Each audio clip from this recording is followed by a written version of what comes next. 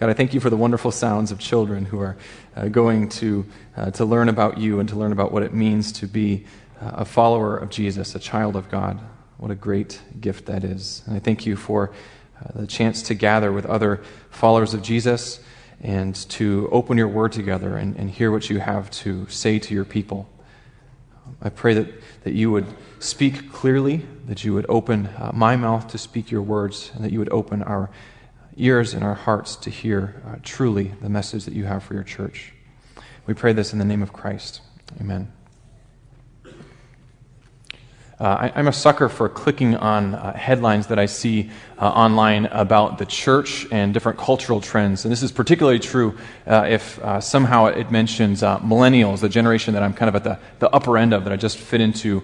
So when I saw an article this past week that's titled, Millennials Lose Faith in Churches in U.S. News and World Report, I had to click on it and immediately read it. The headline, Millennials Lose Faith in Churches, is a summary of data collected by the Pew Research Center that was just published recently. And they did research on attitudes of different generations to a bunch of different cultural institutions and things like that, looking at banks and small businesses and churches and religious organizations, a bunch of different things. And it was a very simple questionnaire. It was, do you have a positive attitude toward the impact of a particular organization or set of organizations on the direction that the U.S. is headed right now? So it's really, do you think this organization has a positive impact or not? And they broke this down by generation. Well, they did this 5 years ago, and they did it again in 2015. So in 2010, millennials, my generation, was actually the most positive when it came to churches and religious organizations. 73% of us thought that churches had a positive impact in the U.S., and that was the highest of any of the other generations. The other generations were in the 55 to 65 range. So we're very optimistic, very positive about the impact of the church. Now, just 5 years later, that went from 73% down to 55% of my generation who thinks that the church and religious organizations have a positive impact on the U.S. That's an 18% drop in just 5 years' time. It's almost 1 in 5 of my generation who used to think of churches and religious organizations in positive terms and have now lost faith in those organizations. Now, as someone who loves the church, this, of course, makes me sad. I believe that God has given the church the task of being a positive impact, having an eternal positive impact wherever we are. And so the perception, among my peers at least, is that that's not happening. We're kind of losing our faith in the church's ability to live up to its call. And this is sad, but at the same time, it's a call to action. I don't think this is a time to kind of like pity ourselves and feel bad or kind of wish for better days. I think this is a chance for us to take a hard look at ourselves and to see to what degree it's right that we are not following the call of God and living faithful to the calling that Christ has given us. The church, and when I say the church, I'm not just talking about an organization or a building or anything like that. The church is the collection of people who follow Jesus. And the church always faces the temptation to lose the values that make us distinctive, to lose the values of the cross, and to lose the beautiful sense of community that's formed by those values, and trade those in for something that's much less. One reason I love the book that we're studying together, the book of 1 Corinthians in the Bible, is because it brings us back to the foundation. It brings us back to the cross. It brings us back to Christ. And then it develops a picture of what life under the cross really looks like. Our text this morning, we get a beautiful exposition of what the church looks like as it lives up to its calling under the cross and under the values of Christ. So wherever we might be tempted to kind of give up on the church or despair at the church's ability to impact the people around us and the culture around us, this is a great passage to go to because it not only gives hope, but it also gives us a corrective. The passage that we're looking at this morning is 1 Corinthians chapter 12, verses 1 through 31. If you haven't turned there yet, this would be a great time to do that. 1 Corinthians 12. If you don't have a Bible, you can borrow one. And if you don't know where 1 Corinthians 12 is, that's fine. It's found on page 1136 of the Pew Bibles. 1 Corinthians chapter 12. The series we're in is called The Gospel for a Messy Church. And today, this letter that's written to a messy church gets a picture of a much more beautiful church, a better way of living together as the church. Now, the topic of the passage that we're looking at is spiritual gifts. And if you don't know what spiritual gifts are, don't panic. We'll talk about what those are in a minute here. So that's the topic that Paul is addressing here, but really all throughout the church is the primary focus. It's front and center all through here. So we're going to organize this passage as 3 things that we need to know about the church. That's kind of my clickbait title for you. 3 things you need to know about the church. And you can go and you click on that, right, if you saw that? I hope, maybe? No? Okay. Well, the first thing we need to know about the church is that it is given gifts by God for the common good. Now remember that this is a letter written a couple thousand years ago from a church leader named Paul to a first generation group of Christians in the ancient city of Corinth. Listen to how Paul begins this discussion of the topic of gifts given by God's Spirit. 1 Corinthians 12, verses 1 through 3.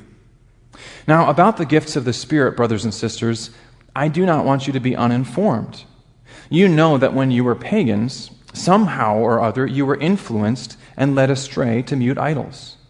Therefore, I want you to know that no one who is speaking by the Spirit of God says, Jesus be cursed, and no one can say, Jesus is Lord, except by the Holy Spirit. Now, as Paul's turning to this subject that would have been of great interest to this particular gathering of Christians, he's starting off with the basics. They have to remember that at one point in time, they were drawn astray. They used to be misled. And so he's going to start them with a basic foundational premise. Whatever they are going to learn about spiritual gifts, they have to understand that the dividing point is about Jesus. Any supposed powerful thing that denies that Jesus is king, that's not from God. But anything that's positive, anything that is from God is going to say, Jesus is Lord. He is King. So they have to start with that foundational point that this really comes down to Jesus. So what does he say about gifts? Look at verses 4 through 11 with me. There are different kinds of gifts, but the same Spirit distributes them. There are different kinds of service, but the same Lord. There are different kinds of working, but in all of them and in everyone, it is the same God at work. Now to each one, the manifestation of the Spirit is given for the common good. To one, there is given through the Spirit a message of wisdom. To another, a message of knowledge by means of the same Spirit. To another, faith by the same Spirit. To another, gifts of healing by that one Spirit. To another, miraculous powers. To another, prophecy. To another, distinguishing between spirits. To another, speaking in different kinds of tongues. And to still another, the interpretation of tongues. All these are the work of one and the same Spirit, and he distributes them to each one just as he determines. Now here's where we discover what spiritual gifts are. Here's where we can kind of define what a spiritual gift is. Spiritual gifts are just talents or abilities or giftings that are given by God's Spirit for the good of the church. That's what spiritual gifts are. And we get a whole bunch of different examples of them in the text here from verses 8 through 10. It has a bunch of different examples. So that's what spiritual gifts are. Now, if you're looking at this and you think of your own life and how God has gifted you, and you don't see that gifting in this list, you don't have to panic. It's not an exhaustive list. It's just giving examples. It's just kind of an exemplary kind of list. But as we think about gifts, there are a couple things that we need to keep in mind here. One important thing to note is the source of these gifts. Where do these come from? Look again at verse 4. Who gives these gifts? It is the Spirit who distributes them. In verse 6, it's the same God who is at work in these. Verse 7, the Spirit, it's a manifestation of the Spirit. Verse 11, it's the work of the one and the same Spirit. So spiritual gifts are identified as spiritual because they're given by the Holy Spirit. They're given by God's own Spirit. Now that's actually a really big statement because it means that the church is empowered by God. I want you to think about that for a minute. That means that the church isn't just a collection of ordinary humans with normal capacities and normal abilities and normal skills and gifts and things like that. The church is actually empowered supernaturally by God himself. And that's great because the church is commissioned by Jesus to proclaim this great news that God has sent his Son to rescue the world.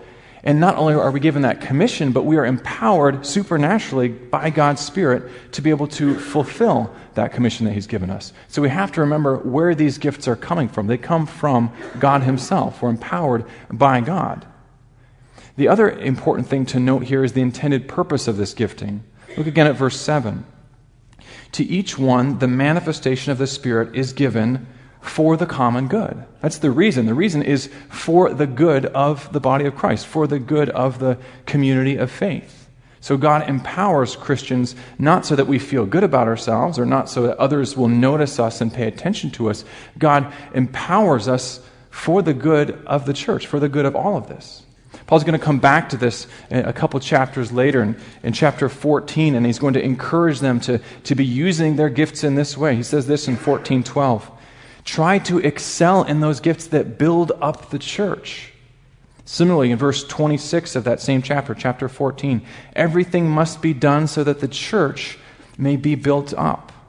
This is the undergirding purpose for why God has gifted people within the church. So He supernaturally empowers us, and we should use that supernatural empowering for the good of the people around us. That's the first thing we learn about the church, that God has gifted us by the power of His Spirit for good. And this is really important as we think about gifting, as we think about the church, because if we lose sight of this, it could lead to a total wasting of those gifts and talents, a total waste of spiritual gifts. So think about it like this. I recently discovered that there are cars for sale that look like this. You can actually buy one of these as a used car. I saw a site online where you can actually do this. And for about $85,000, this car could be yours, or it could be mine. So I don't have $85,000 lying around to just buy a car like this, but maybe one of you decided that you were going to take it upon yourselves to gift me this car. It's very generous of you. Thank you. So let's just go down that road for a minute and think about what I would do with a car like that.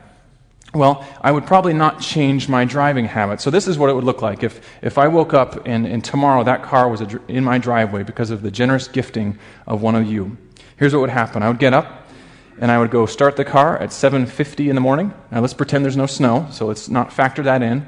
And I'm going to try to find a way to get my oldest son in there safely. So I'm going to try to find a way to get a booster chair in there. And then I'm going to drive at 25 miles an hour from my house to Franklin Elementary School. 25 miles an hour in this beautiful car. It's going to be a great morning.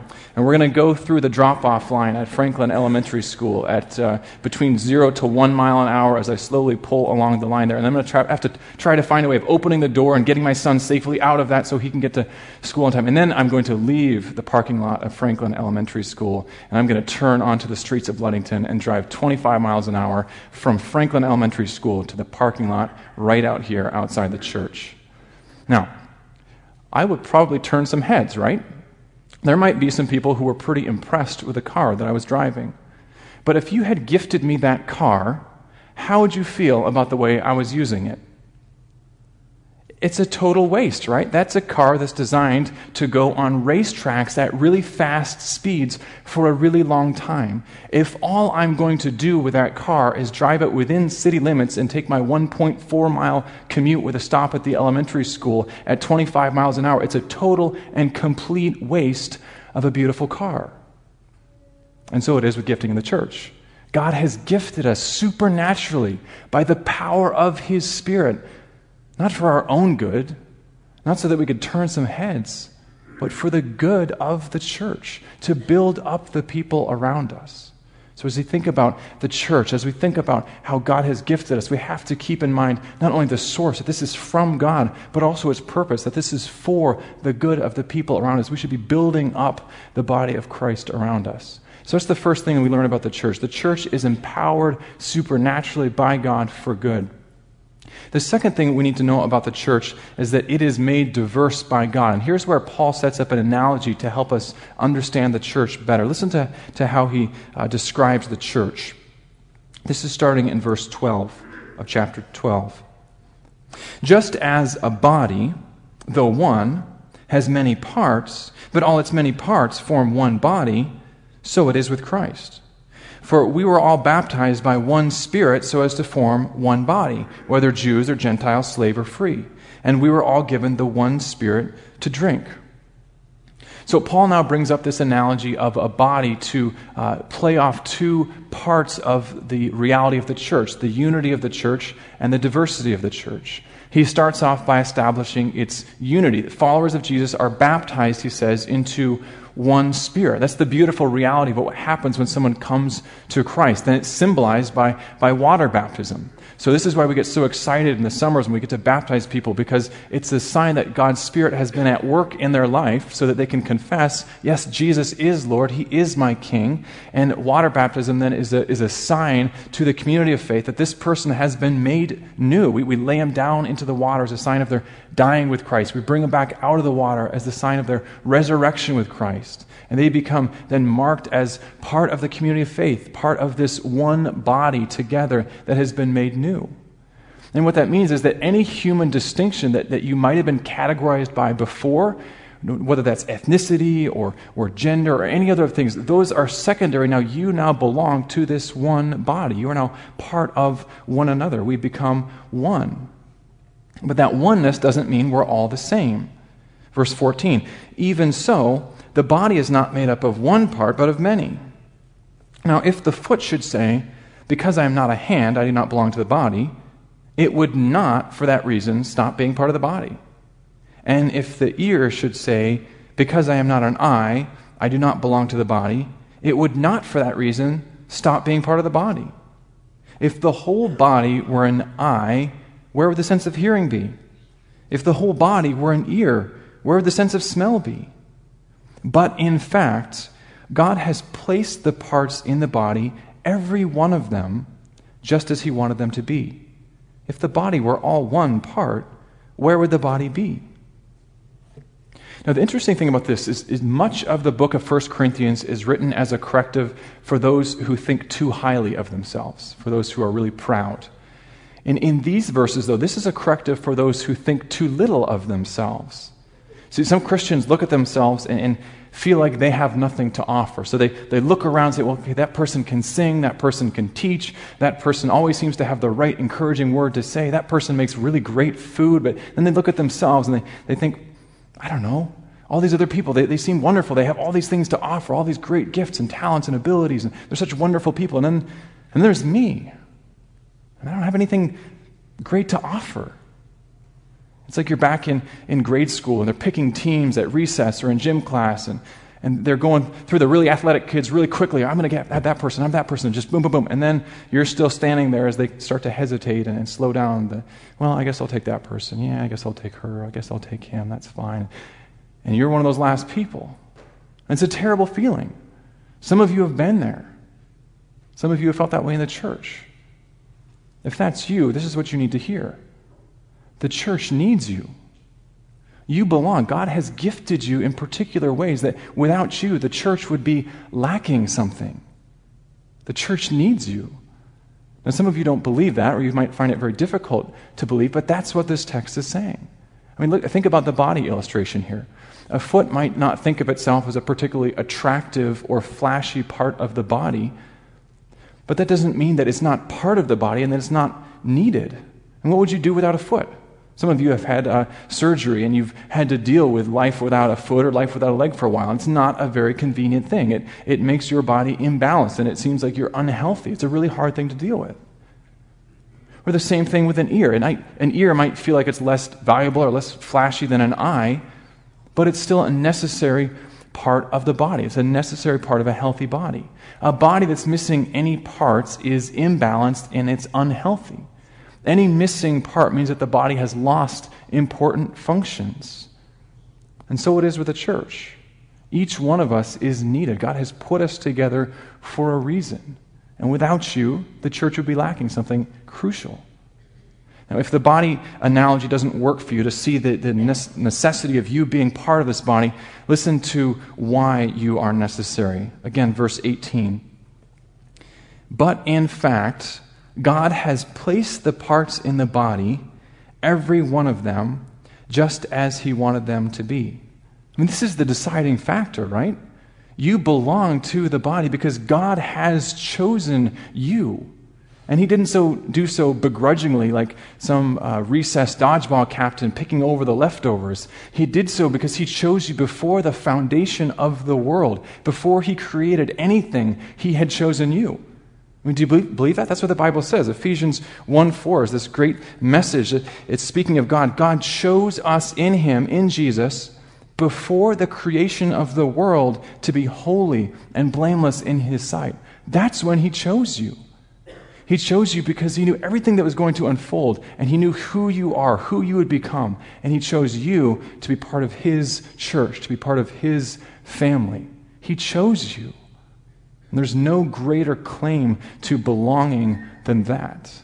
Some of us need to hear this. The church needs you. You belong. You've been gifted by God and been made part of this community of faith. We need you.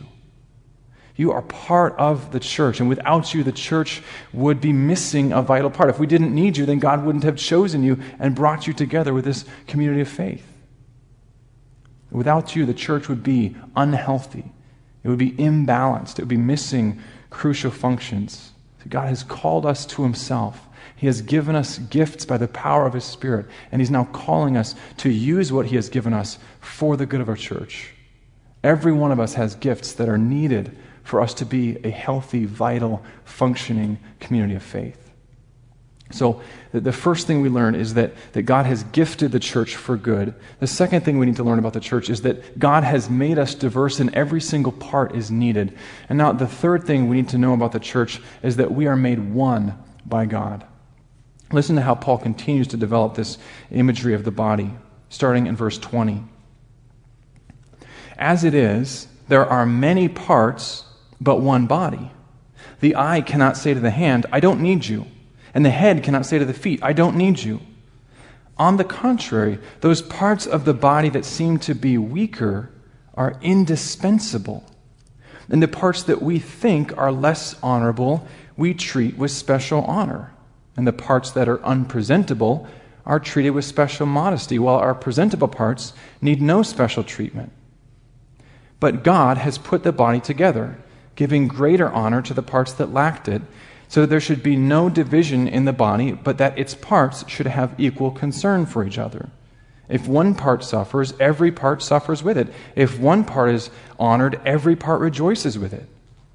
Now you are the body of Christ, and each one of you is a part of it. And God has placed in the church, first of all, apostles, second, prophets, third, teachers, then miracles, then gifts of healing, of helping, of guidance, of different kinds of tongues. Are all apostles? Are all prophets? Are all teachers? Do all work miracles? Do all have gifts of healing? Do all speak in tongues? Do all interpret? Now eagerly desire the greater gifts, and yet I will show you the most excellent way. And this is really setting up for the next chapter here that we're going to hear next week, where we are called to live in love with one another. But I first want to direct our attention to the corrective that's here. The corrective in the preceding verses is for those who perceive themselves as weaker or lesser members of the body. They need to understand that the church needs them, that they have value because God has chosen them and gifted them. The corrective here is for those who think they are too strong and independent to need the people around them. But this is really just as ridiculous as the supposedly lesser parts thinking that they don't really belong. An eye that claims that it doesn't need a hand is just spouting nonsense. A head that it says it doesn't need the feet doesn't know what it's talking about, right? This is just a ridiculous kind of statement, and we can see it in the working of the body. Every part of the body, the human body, needs the other parts. So my brain needs oxygenated blood pumped to it from my heart. My heart needs the lungs to fill up with oxygen and fill that blood with oxygen to be able to send it to the different parts of the body. My lungs need my airways, my nose, my mouth to be able to take in air from the outside world. All of the parts are interrelated. And that's about all I know about anatomy and physiology. Don't ask me anymore, don't fact check that.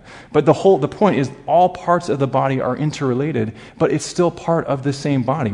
We need each other. None of us is independent of that.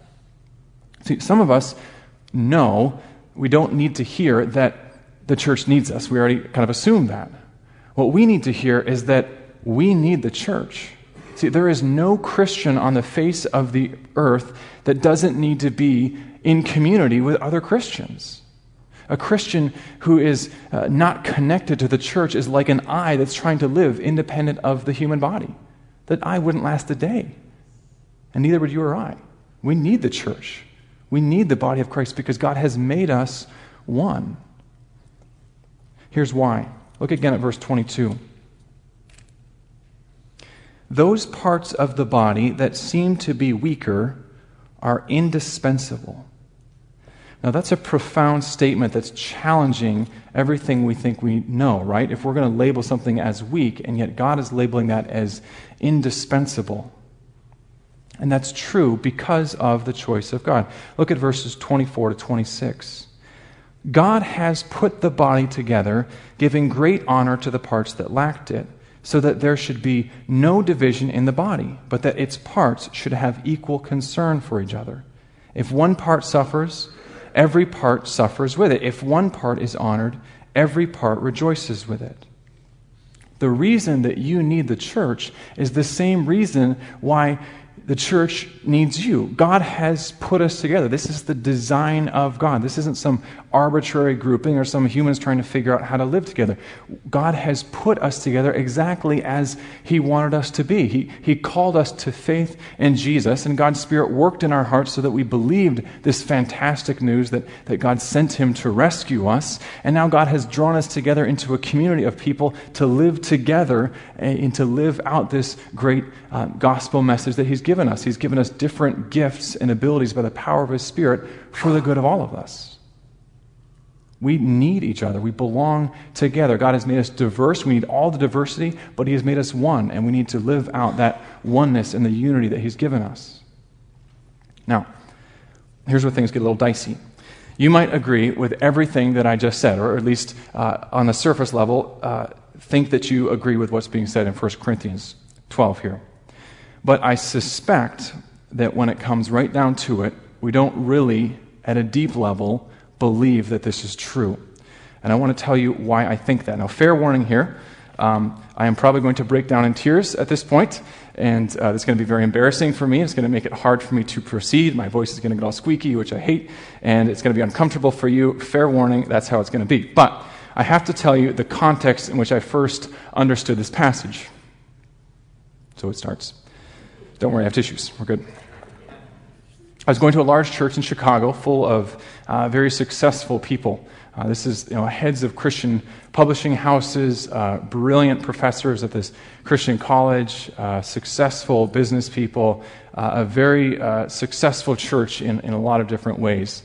And one Sunday, there was a group of about 25 men and women, here it comes, with cognitive disabilities ranging from Down syndrome to autism and a whole bunch of different things. So imagine that on the platform of this really buttoned-up church, really successful looking, and they read this verse. Those parts of the body that seem to be weaker are indispensable. And somehow, I finally understood what he's talking about.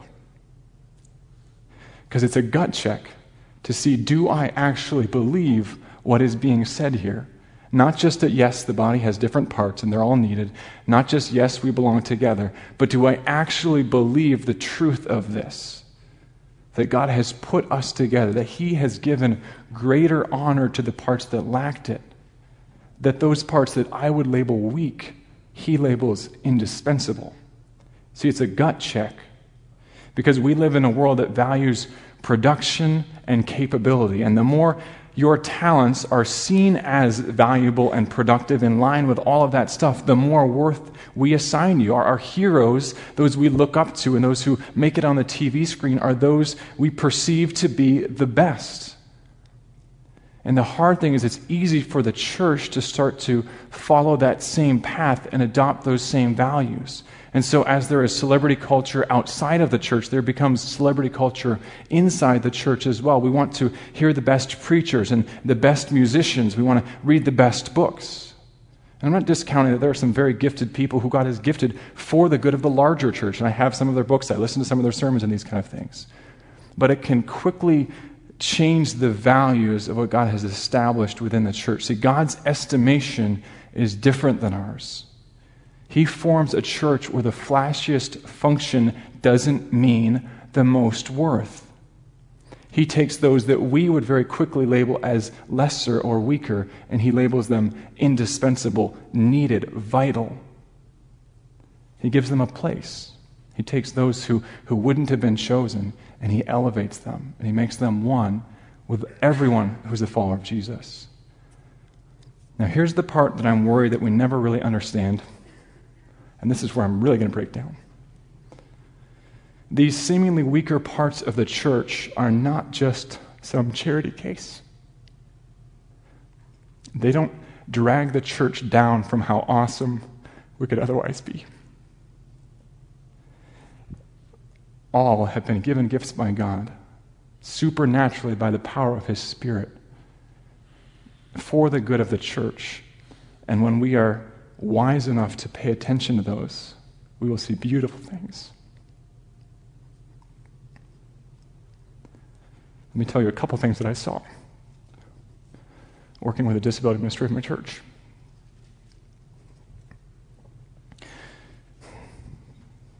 I walked into the Sunday school classroom for the first time, and I was a little nervous, not sure what to expect. I didn't know anyone there.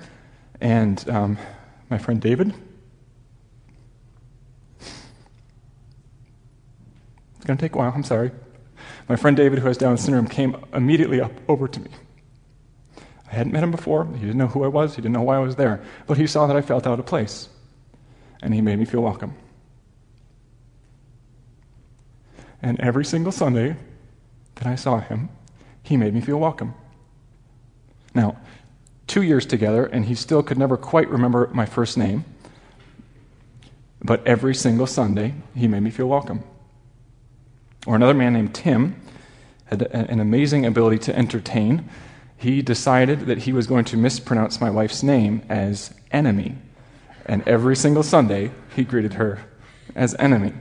Brought a smile to my face every single time. She loved it too.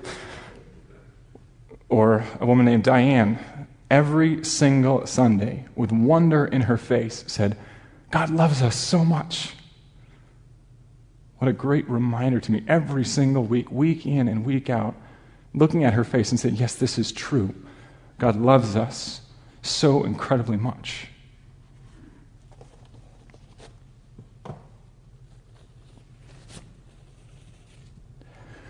Without these men and women, the church suffers. It's missing vital parts. And if we devalue people like this, if we feel like they don't have anything to offer and so we just kind of ignore them or patronize them, the church suffers. God has given them gifts for the good of all of this. And that's the kind of church that Paul is pointing to. Look again at verse 26. I have never seen this as powerfully as I did with the community within that disability ministry. If one part suffers, every part suffers with it. If one part is honored, every part rejoices with it. See, it's a church that's tied together, that knows that they belong to one another. They are part of one another. They recognize that, yes, we need each other. We are in this together. God has brought us together. It's a church that's striving to live together with love and care for one another. 1 Corinthians 12 is an incredible vision for the church. It's recognizing who the church is called to be. We are those who have been drawn together by God in the name of Jesus, who have been empowered by his Spirit, and who are called to live well together, to love each other, to care for each other, to encourage one another. And when that happens, the church then lives as one healthy body. And that is exactly why I have great hope for the church, even when my generation is very rapidly losing its hope that the church could do anyone any good.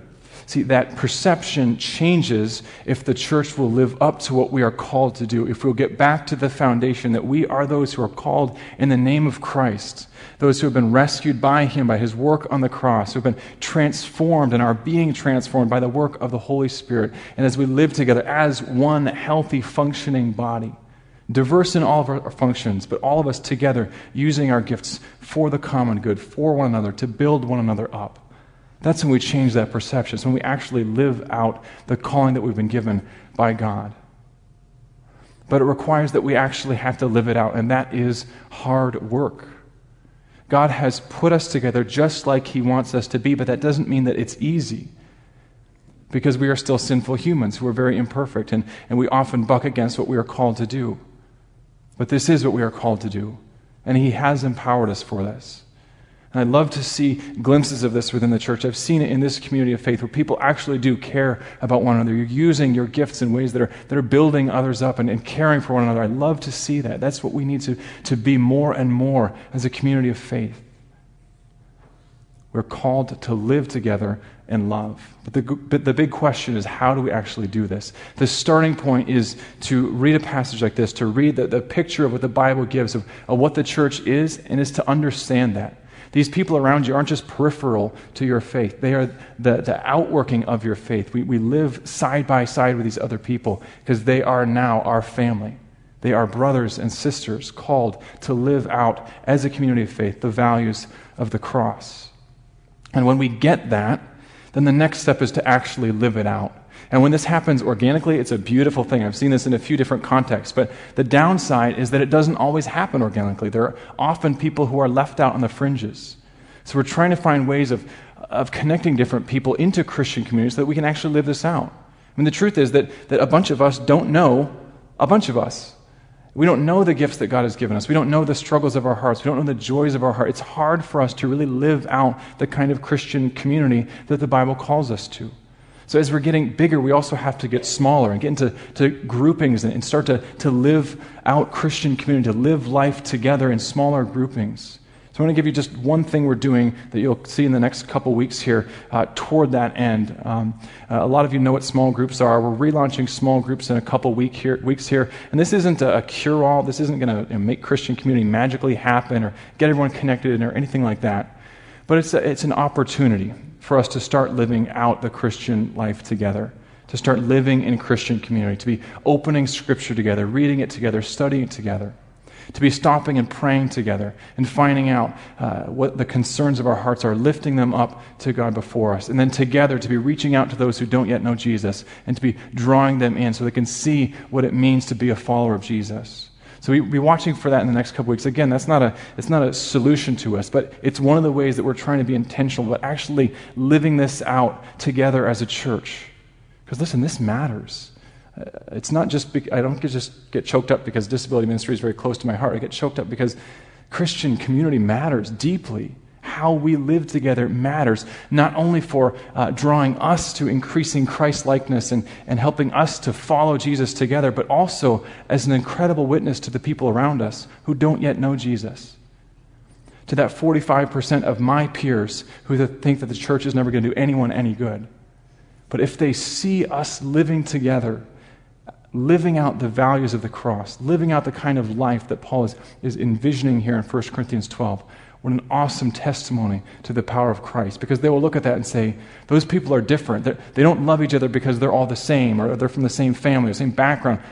Something must have happened to them. It's a powerful testimony to the transforming power of the gospel, and a powerful testimony to the truth that Jesus really does transform lives. That's what we are striving for as a church. Let me pray over us, and I'm going to use the prayer that Jesus prayed over his disciples in John chapter 17 at the end of his earthly ministry. He recognizes the cross is before him, and he's praying that God would unify the believers. So in light of 1 Corinthians 12, I want to take up the prayer of Jesus and use it as a community of faith. Please pray with me.